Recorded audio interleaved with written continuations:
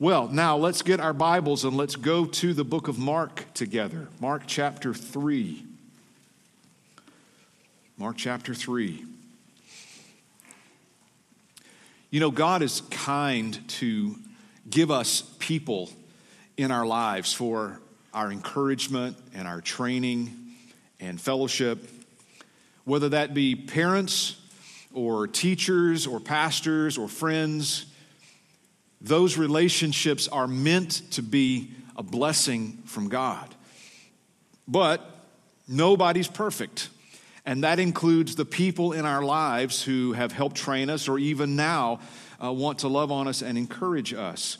That even the most well-intentioned person can get it wrong. An example of that, years ago there were two boys, about 10 years apart in age. And they lived several hundred miles from each other, but otherwise had pretty similar backgrounds and similar family life. The time of the school year came when report cards were handed out, and the younger boy received this assessment. Religious instruction adequate, freehand drawing good, moral conduct very satisfactory. But the older boy's report card was a little different. His teacher summarized it this way: it doesn't matter what he does, he will never amount to anything. The older boy's report card was much different, wasn't it? The younger guy with the glowing report card happened to be Adolf Hitler. The older boy who would never amount to anything, that was Albert Einstein. Apparently, their teachers got them very wrong.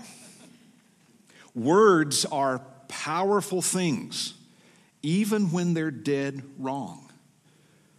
Words spoken can find a deep place in our hearts and affect us, whether they're spoken for encouragement or spoken to discourage. Whether those words come from someone we love and respect, or whether they come from people we know that don't care what happens to us. Words can wound. And we all know what that feels like. You may be sitting here this morning and immediately things come to your mind, or you're still affected by something that was said about you or even said to you. The good news is there's only one who has the authority to define who you are, and that's the one who made you. He's the only one. What God says about you is what's true. He says you are fearfully and wonderfully made. He says He made you in His image and likeness. He has given you purpose for your life. And God so loved you that He sent His Son to die for your sins. That's who you are, because that's who Jesus is. But this morning we're going to explore something else in this, that before Jesus died, He first lived, right? He lived for our encouragement and our example. He lived to fulfill the law. He lived that we would know Him and trust in Him and find our identity in Him. This morning we're going to see from our text the clear, secure identity that Jesus knew of Himself. That even though He was maligned by His enemies and misunderstood by His own family, Jesus knew His identity as Messiah. And nothing could shake that from Him. And aren't we glad of that? Let's read this morning, Mark chapter 3, verses 20 through 35, and then we're going to pray and ask for the Lord to help us. Then He went home, and the crowd gathered again, so that they could not even eat. And when His family heard it, they went out to seize Him, for they were saying, "He is out of his mind." And the scribes who came down from Jerusalem were saying, "He is possessed by Beelzebul, and by the prince of demons he casts out demons." And He called them to Him and said to them in parables, "How can Satan cast out Satan? If a kingdom is divided against itself, that kingdom cannot stand. And if a house is divided against itself, that house will not be able to stand. And if Satan has risen up against himself and is divided, he cannot stand, but is coming to an end. But no one can enter a strong man's house and plunder his goods unless he first binds the strong man. Then indeed he may plunder his house. Truly I say to you, all sins will be forgiven the children of man, and whatever blasphemies they utter. But whoever blasphemes against the Holy Spirit never has forgiveness, but is guilty of an eternal sin. For they were saying he has an unclean spirit. And his mother and his brothers came, and standing outside, they sent to him and called him. And a crowd was sitting around him. And they said to him, your mother and your brothers are outside seeking you. And he answered them, who are my mother and my brothers? And looking about those who sat around him, he said, here are my mother and my brothers. For whoever does the will of God, he is my brother and sister and mother. Let's pray. Lord, we are so thankful for the gift of your word.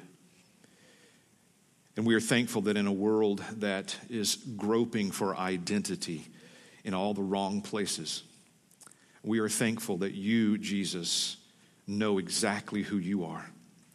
And because of that, those who trust in you, we can know exactly who we are. This morning, Lord, help us to see you afresh today, Jesus, and give you glory. In your name we pray. Amen. Whenever we read a good book or watch a good movie, sometimes the author or the director, they will employ this kind of editing deal where they start with one scene and they don't bring resolution to it. They kind of introduce a second scene, and then later on they come back to the first scene. And one of the reasons they do that, it can make it kind of hard to follow the plot, but it's really helpful when done right because it can show connection between two things that previously looked disconnected. That's what's going on in our text today. That the author, Mark, he does that quite often in his book to the point that he's got his own phrase that theologians have given it. They call it a Markan sandwich. Doesn't sound very appetizing, but they call it a Markan sandwich. So he starts with a story, he interrupts it with a second story, and then he comes back with the first story, and yet somehow in a beautiful way, it comes together and shows connectivity. In our text today, it is exactly that, a Markan sandwich. So the bread, the top layer, is Jesus' family saying he's gone crazy. Then in the middle, we see Jesus' enemies saying he's possessed. And then that last piece of bread is coming back to his family, and we see Jesus respond to them. So we're meant to see the connection here. Primarily, who is Jesus? That's the question Mark has been answering all through this book. And this morning we are drawn to his identity as Messiah, even when it comes to facing his opponents and being accused and slandered. Jesus knows who he is. The first thing we see is Jesus was misunderstood by his family. Now, if you recall from last week, Jesus was up on the mountain with his disciples and being with them so that he could send them. So there was this beautiful, intimate, powerful moment on the mountain with the small group of people. And they come down from the mountain and they're making their way back to Peter's house. Remember, that's where the guy was healed when he came through the roof. They were at Peter's house. Now they're going back there. They're going to have a nice quiet dinner.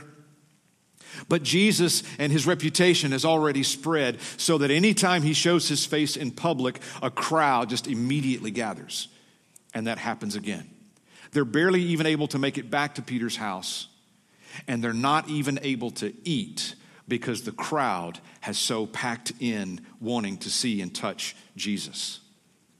Now, about 20 miles away, so about half a day's walking distance, is in Nazareth is Jesus' mother and his brothers and sisters. They hear about what's going on. We're not told exactly what they hear, but it's very likely all of the above. They hear that Jesus is having run-ins with very powerful religious leaders, and they're concerned. They hear that Jesus is claiming to be the Son of God. They're hearing now that mobs of people are constantly around him, and so they're concerned. That's to put it mildly. Now, we would stop and say, well, with all that Mary knew and all that Jesus' family knew, shouldn't they have known him the best? Wouldn't they have heard those things and responded with, praise God, Jesus is doing exactly what he's called to do? But that's not how they responded. Look at verse 21 again. And when his family heard it, they went out to seize him, for they were saying he is out of his mind. Jesus' own family said, this has gone too far. We got to go get him. Not just go talk sense into him. We've got to go and physically restrain him and bring him back home to Nazareth. He's gone crazy. He's out of his mind. We need to go rescue Jesus. That's hard to imagine, isn't it? We've got to go save the Savior. He needs our help. Even though they didn't understand what Jesus was going to do. Back to Mary. My mind goes there. How could Mary, if she thought that, how could she have thought that? Didn't she remember? I mean, the angel appeared to her. Oh, by the way, God's going to put a baby in your womb, Mary. And you're going to call him Jesus. And he's going to save his people from their sins. Of course, Mary remembered those things. And the Bible doesn't say this, but I want to give Mary, extend her some grace. Let's say she's more of a concerned mom, not so much an unbeliever. I mean, after all, Mary is hearing about very powerful people hating her son, and she knows what that could lead to. So she's probably concerned for his safety. And then like any mom, she hears he's not eating. Oh, she's going to come running, right? So there's concern. I think that's fair to say. There's concern on Mary's part. But now Jesus' siblings, particularly his brothers, they're a different story. I just imagine these guys growing up around Jesus, and if there's any connection or any familiarity with our families, here's Jesus, the perfect one. Literally. Never said anything wrong, never did anything wrong, always says the right thing, always does the right thing.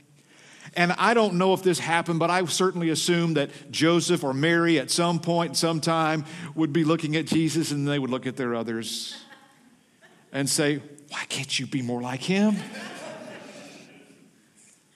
They couldn't. It was impossible. And so I just picture Jesus' siblings already knowing the difficulty of being brought up in that home. Maybe there was bitterness, I don't know. But we do know this. The Bible tells us Jesus' own siblings did not believe he was the Son of God in the beginning. We're told that during one of the big Jewish festivals, and the religious leaders were looking for Jesus in order to kill him, his brothers said in almost a mocking tone, Jesus, why are you hiding? Get out in the world. Let everybody see you. Tell everybody who you are. After all, you need to let the world see you, don't you? And the Gospel of John records these words, for not even his brothers believed in him. Now, that had to hurt. I mean, Jesus had emotions like us. He loved his family, so I'm sure this was painful. I think that's important to pause and consider, because it's too easy to forget that Jesus was not only fully God, he was fully man as well. The Bible says tempted in every way we are, yet without sin. Jesus had emotions like you and I feel, which is a wonderful thing for us because that means he is able to sympathize with us, not just from a distance, but he knows the hurts firsthand that you and I go through. He knows what it is to be rejected, to be misunderstood, to be falsely accused, especially by the people he loved. So Jesus loved his family perfectly, but he did not let his family define who he was. what they thought of him. Jesus knew who he was and what he was called to do, even though his own family didn't. And again, I think this is a beautiful opportunity just to stop and drink a cool glass of encouragement from this text. You and I, if you've ever been rejected, if you've ever been made fun of, when you share the gospel, particularly with family members, isn't it true family members can be the hardest ones to witness to? Can cause the most anxiety? And usually it feels like the hardest to get through to. If you've ever been kept on the outside, if you've ever had relational strain with family members because of the gospel, take heart. Jesus did too. If you ever had people call you crazy because of what you believe in Scripture, that you actually believe the Bible, that you actually want to follow Jesus, take heart. Jesus knows that rejection firsthand. And not only does he know it, but he invites us to bring those pains to him because he heals those wounds. He not only reminds us of the love he has for us and who we are in him, but Jesus is able to give us an overflowing abundance of love for those who don't seem to love us back. He's able to give us patience and grace in continuing to love family members who are not following Christ, reminding us there was a time we didn't follow Christ. He was patient with us. And so God can not only heal those wounds that have been inflicted by your family members, but God can also give you love for them. Now, we're going to leave that piece of bread for just a minute. We're going to go deeper in the sandwich here. Mark takes us to a completely different scene. We went from Jesus' family, talking about how he's crazy. Now, Jesus is being slandered by his enemies. In Nazareth, while mom and brothers are packing up to come see Jesus, the religious leaders come down from Jerusalem. Everybody's converging on Jesus in Capernaum. They come down from Jerusalem. They get there first, verse 22. And the scribes who came down from Jerusalem were saying, "He is possessed by Beelzebul, and by the prince of demons he casts out the demons." Well, that escalated quickly. Jesus goes from having family members, or at least we're seeing and hearing them say, Jesus is crazy. Now the religious leaders take it a step further and say, no, he's possessed. And that name, Beelzebul, it means prince of demons. It means the one over all the rest of the demons. So they weren't saying Jesus is simply possessed by a demon. They're saying Jesus is in league with Satan himself. You can see through the book of Mark how these attacks from the religious leaders, they're ramping up, aren't they? They're getting more bold, more aggressive. Before, it was thinking and whispering, who is this and why is he talking this way? Now it's gone from speculation to accusation. But notice in their accusation, they're actually admitting Jesus does miracles. They're not saying he doesn't cast out demons. They're saying, oh yeah, he's casting out demons. It must be by the devil himself he's doing it. Because we're the godly people and we don't like him, so he must be of the devil. And so in that exchange, Jesus doesn't tell them to leave Peter's house. This is a private residence. They could have all looked at him, looked at the scribes and said, we'll see you guys back in Jerusalem later on. But no, Jesus doesn't do that. In fact, he invites them in. He tells them to come near through the crowd so he can talk to them. Look at the end of verse 23. How can Satan cast out Satan? If a kingdom is divided against itself, that kingdom cannot stand. And if a house is divided against itself, that house will not be able to stand. And if Satan has risen up against himself and is divided, he cannot stand, but is coming to an end. It seems that Jesus is using simple logic. And this comes across as just kind of a calm exchange. He's showing them the emptiness of their argument. If the devil is casting out the devil, then the devil's going to destroy himself. So that's not the case. They're illogical. They're irrational in their reasoning. So whatever they believed about Jesus, Jesus was showing them they're just simply not making any sense. And then Jesus uses almost a parable, an analogy, verse 27. He says, "But no one can enter a strong man's house and plunder his goods unless he first binds the strong man, then indeed he may plunder his house." So Jesus is using an example of somebody breaking into a home. Now, since they're in Peter's home, I just picture this happening. Jesus loved to use object lessons from things around him. I just picture Jesus putting his arm around Peter and looking at the religious leaders and saying, if somebody's going to break into this guy's house, they better tie up this guy because he's going to take care of them if they don't. And then I see Jesus moving away from Peter and then expounding on what he's actually meaning, because the strong man that Jesus is talking about is not really Peter, it's the devil. Jesus is saying, if you're going to take down the devil's kingdom, you better be more powerful than the devil first. Now, Jesus is showing themselves. He's identifying himself once again as Messiah, the conquering anointed one from God, who is God. This role is extremely important for us to see, for these people to see in this moment. The very identity the religious leaders refused to see. Those who knew the Old Testament best were seemingly forgetting the story of Genesis, the Garden of Eden, the serpent tempting Adam and Eve.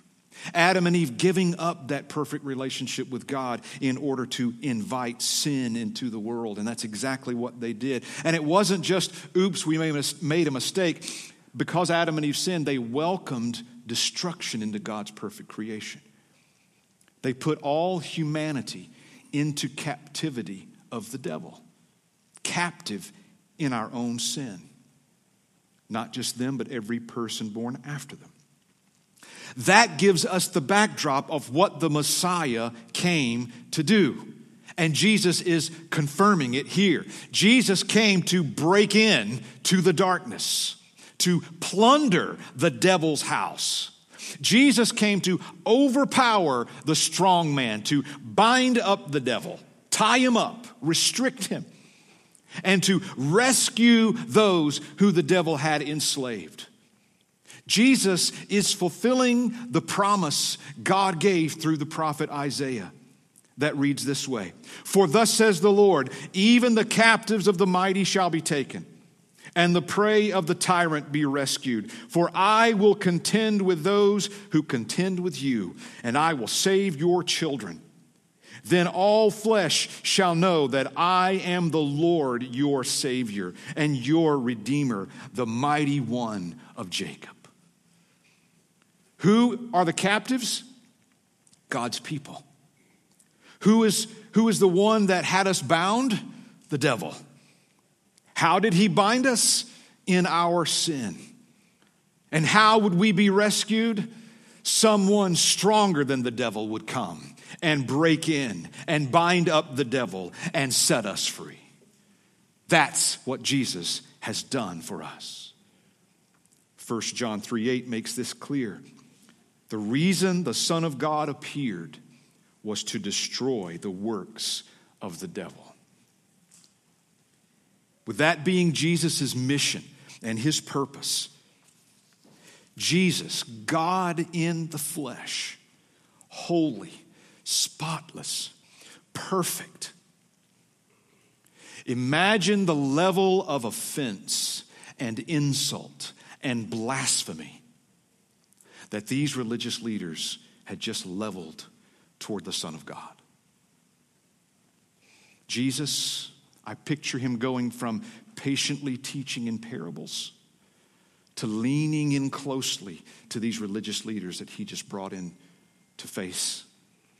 And he says, "Truly I say to you." Another way is saying, I'm going to tell you something and you better not forget it. Verse 28. "Truly I say to you, all sins will be forgiven the children of man and whatever blasphemies they utter. But whoever blasphemes against the Holy Spirit never has forgiveness, but is guilty of eternal sin." And then Mark gives the reasoning, for they were saying he has an unclean spirit. Feel the tension of that moment. Feel the gravity of those words Jesus just said. The one who would die for the sins of man looks at the religious people of his day. And if we're being generous, he says, be careful. You are playing with fire, literally. You are ascribing what is holy, you're ascribing to the devil. And you are closer to hell right now than you know. That's the essence of what Jesus is telling these very religious, very pious people. You are closer to hell than you know. We're not told of a response they give. I imagine they gave none. I imagine an awkward silence in this crowded house. In fact, we don't hear from religious leaders for the next few chapters. They've been publicly shamed. They've been exposed. And oh, I bet their hatred for Jesus and their determination to kill him grew and multiplied that very day. Now, in this moment, in this sobering, serious moment, we're probably all thinking the question, what does it mean to blaspheme the Holy Spirit? And have I committed that sin? To blaspheme means to slander or profane what is holy, what is sacred. To take what is of God and attribute it to what is of the devil. Now, we've already seen Jesus' opponents admitted he did miracles. They knew there was supernatural work before them. That could not be denied.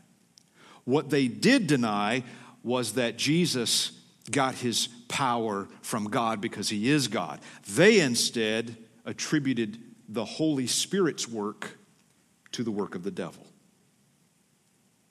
So in essence, instead of giving God the glory, they were glorifying Satan.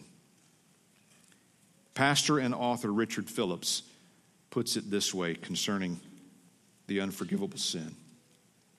Someone who knows who Jesus is, who realizes that his work is by the Holy Spirit, and yet so refuses to believe that he actually ascribes the Spirit's work to the devil, cannot possibly be saved. Why? Because that person is not just ignorant, but they willfully, knowingly reject Jesus as Messiah, as proved by the Holy Spirit.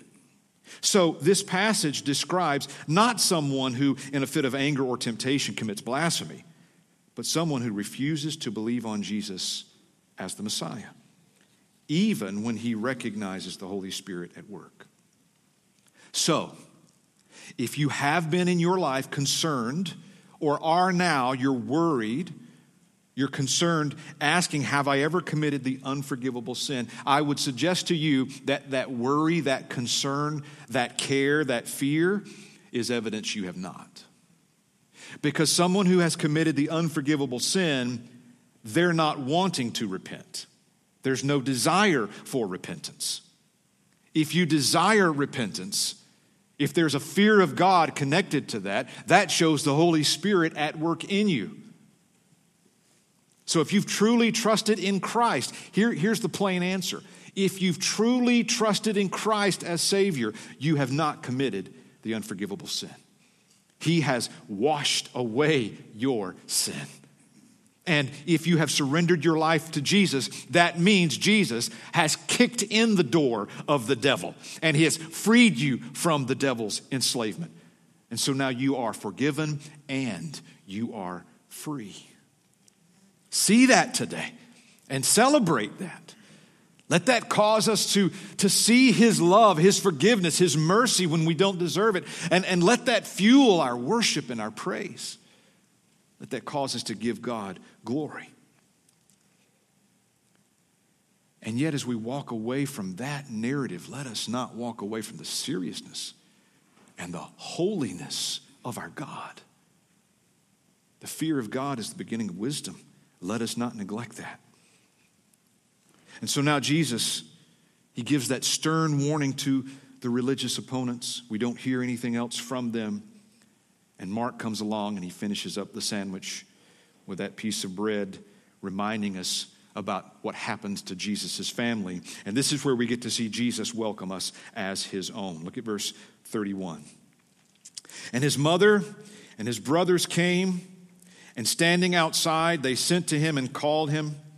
And a crowd was sitting around him, and they said to him, "Your mother and your brothers are outside seeking you." Notice this picture is opposite of what we would expect. Family members are outside. The crowd is on the inside. This is opposite from what we would expect to see. And when Jesus got this message from the outside, making its way through the crowd, and he got word, verse 33, he answered them, "Who are my mother and brothers?" And looking about at those who sat around him, he said, "Here are my mother and brothers. For whoever does the will of God, he is my brother and sister and mother." Now, was Jesus dissing on his mom? Was he insulting his brothers? No. Jesus is showing the distinction between those who thought they had claim on him versus those whom Jesus has claimed for his own. Jesus knew why his family was there, and it was not for a polite visit. It was to physically take him home because they thought he lost his mind. How ironic. Jesus just got finished talking about binding and seizing the devil. And here are his own family members trying to seize and bind him. So Jesus makes it clear. No one has claim on him. No human relationship can claim to have control over him. He was born of woman, but he belonged to God. He walked in flesh and blood, but he is God in the flesh. He came not to be bound, but he came to do the binding, to bind up the enemy and to set God's people free. And that's exactly what he did. So when they said his mothers and brothers wanted to see him, he looks at the people around him, probably pointing directly to the 12 disciples and saying, "These are my mother and brothers. This is my family. The ones who do the will of God, that's family to me." In essence, he's saying people who are related to me biologically, they come in second place to those who I'm connected with spiritually. That's true for every Christian, isn't it? Every one of us. We have blood relatives who we love and who we respect.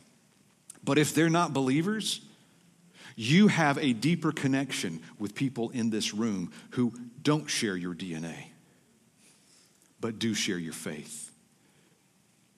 The people you're going to spend eternity with in heaven, those are the people who are your true family, those who follow Christ.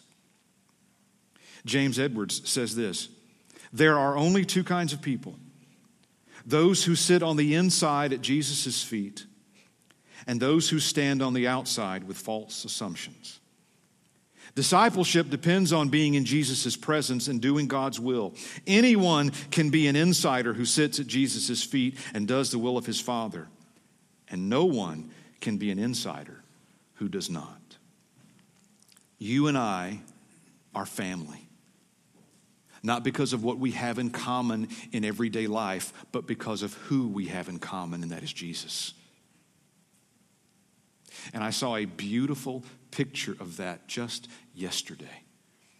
Some of you were at Merle Boyk's funeral, supporting Jennifer, loving her. People who have been praying for this family. Most of you, many of you probably never met Merle. A few of you may not really know Jennifer, but you know her enough to know she's a sister in the Lord. And you were supporting, and you were loving, and you were praying and taking meals. And it's not a statement about anyone who is biologically related to Jennifer, but it's just a beautiful picture that in a time of need, when Christians gather around one another, and we're reminding each other of the hope that we have together. Church, we're family. It doesn't mean we'll get to spend this life together in every moment, but it means that we are the ones who are bound together in Christ in a beautiful way. We are bound to Him and therefore bound to one another. And that binding is not the restrictive kind of binding, it's the freeing kind. We have one another because together we have Christ. Now, what about Jesus' brothers? Were they just a lost cause? No, we know that God does eventually change their hearts. We know that after Jesus died and resurrected, that they did believe. In fact, we know specifically Jesus' brother James became one of the most influential and respected leaders in the New Testament church. He wrote the book of James, and he was even martyred for his faith in Christ. Knowing that even adds more impact to James's words that he would write about Jesus later. He doesn't say, Jesus, my brother, but he says, Jesus, our Lord Jesus Christ, the Lord of glory. James not only came to know Christ, but he came to die for Christ. Now that should encourage us today.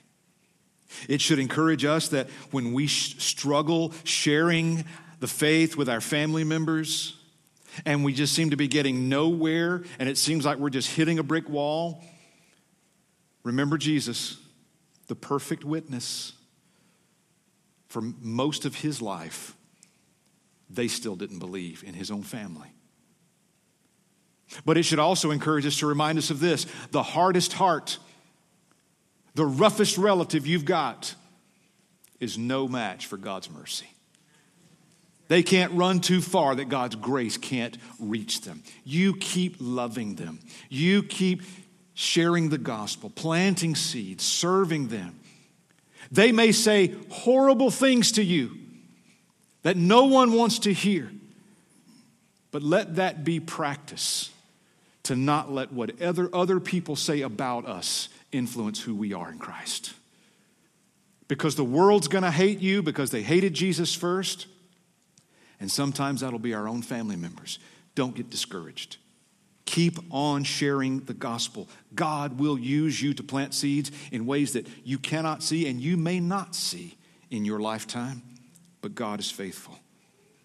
Even though Jesus was maligned by his enemies and misunderstood by his family, he stayed true to his identity as Messiah, defeating the devil and freeing God's people. And I close with this quote this morning from C.S. Lewis in his book, Mere Christianity. A man who was merely a man and said the sort of things Jesus said would not be a great moral teacher. He would either be a lunatic on the level with the man who says he is a poached egg, or else he would be the devil of hell. You must make your choice. Either this man was and is the Son of God, or else a madman or something worse. You can shut him up for a fool, you can spit on him and kill him as a demon, or you can fall at his feet and call him Lord and God. Jesus' family called him crazy. His opponents called him the devil. Who do you say Jesus is? May we call him Lord and God. Let's pray.